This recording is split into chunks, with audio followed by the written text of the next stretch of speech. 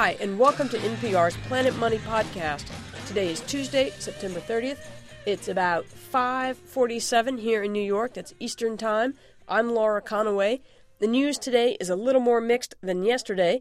The stock market remains an e-ticket roller coaster. Yesterday, it fell 778 points after Congress spiked that big Wall Street bailout. Today, there's word that Congress will keep working on some kind of rescue plan.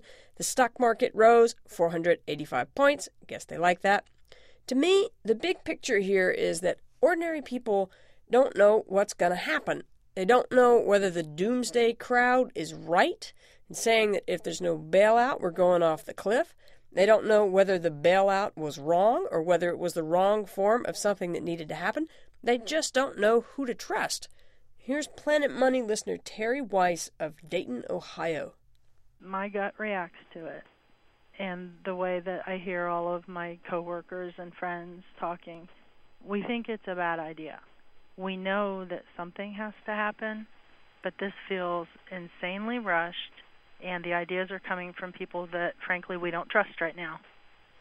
Is there anyone you do trust right now? I would have to say, I don't know. I mean, that's a really horrible way to feel. I feel like we're caught between people who gave us bad advice, people who thought up these stupid, investment tools that they had no idea what was going to happen when they fell apart, and then we're looking at a new president with a new administration. So we feel like squeezed in between all this. When I look out at the political landscape right this second, what I see is a world in which, as you say, no one feels that they can trust anyone. Well, I think that was demonstrated even by I heard different things about how some of the investment banks, nobody even wanted to lend amongst themselves because they didn't trust each other. Right now, people are kind of looking out for themselves. I mean, when I hear things, you hear like somebody on television saying, never get panicked, never sell. It'll always get better. I don't necessarily believe that anymore because those were the people that were walking around looking like a deer in a headlight. Like, what in the world's going on?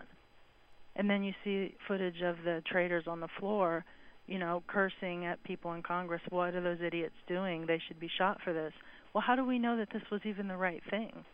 Maybe it was best for that investor, but maybe it's not best for me. Maybe it's not best for my kids. Do you trust Federal Reserve Chairman Ben Bernanke?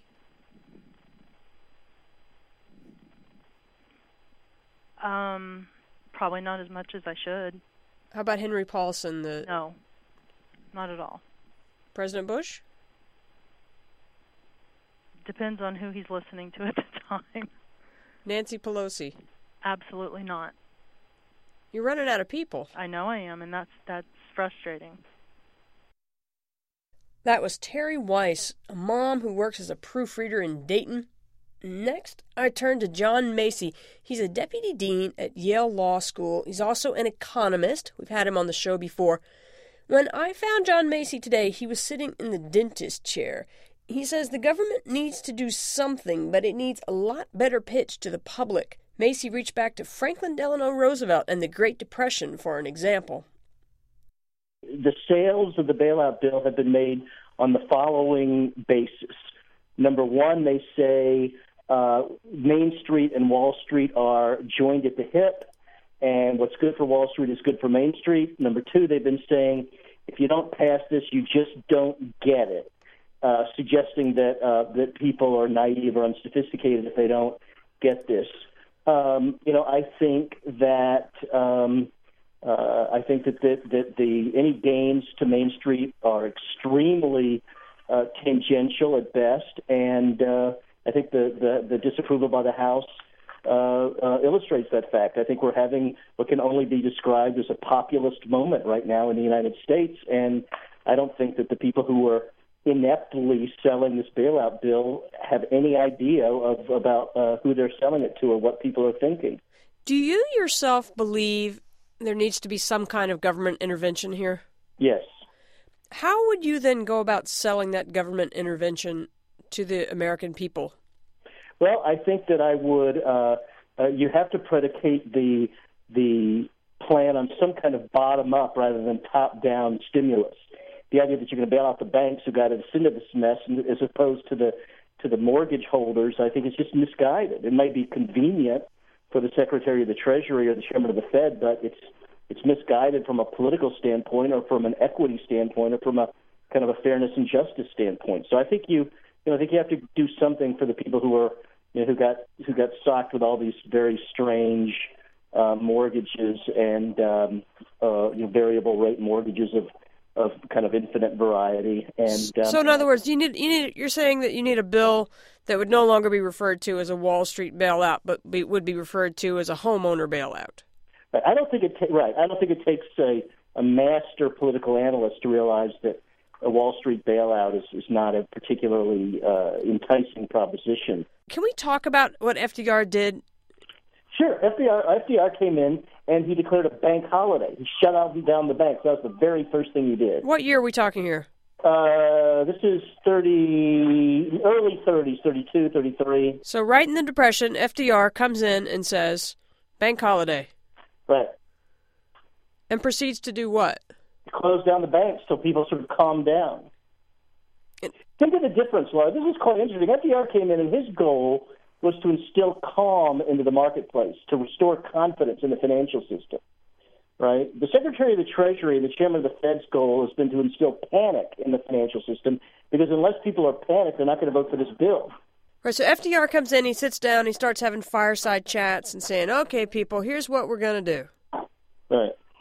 Right? It wasn't the fireside chat, wasn't that a big part of sort of selling it?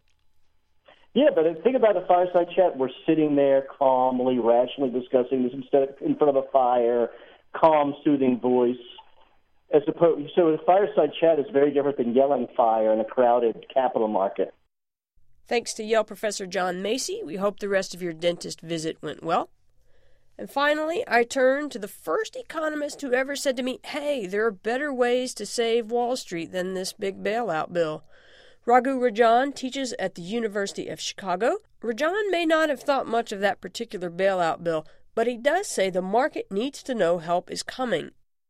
I think the markets need to be reassured that something is being done, because right now we have a banking sector which is essentially in a state of panic, unwilling to lend to each other.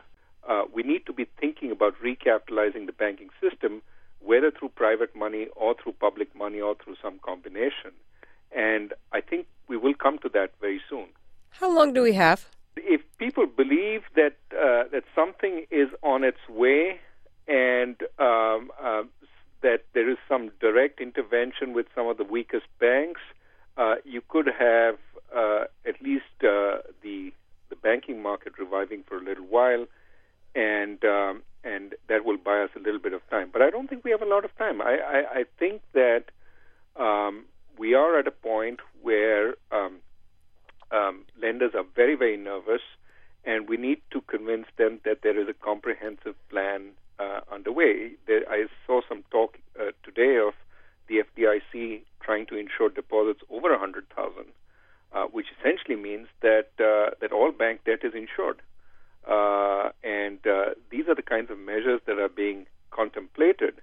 And if you're contemplating these kinds of measures, I think you're pretty near sort of looking at the whole banking system and deciding whether to temporarily take it over. Are we looking at a month?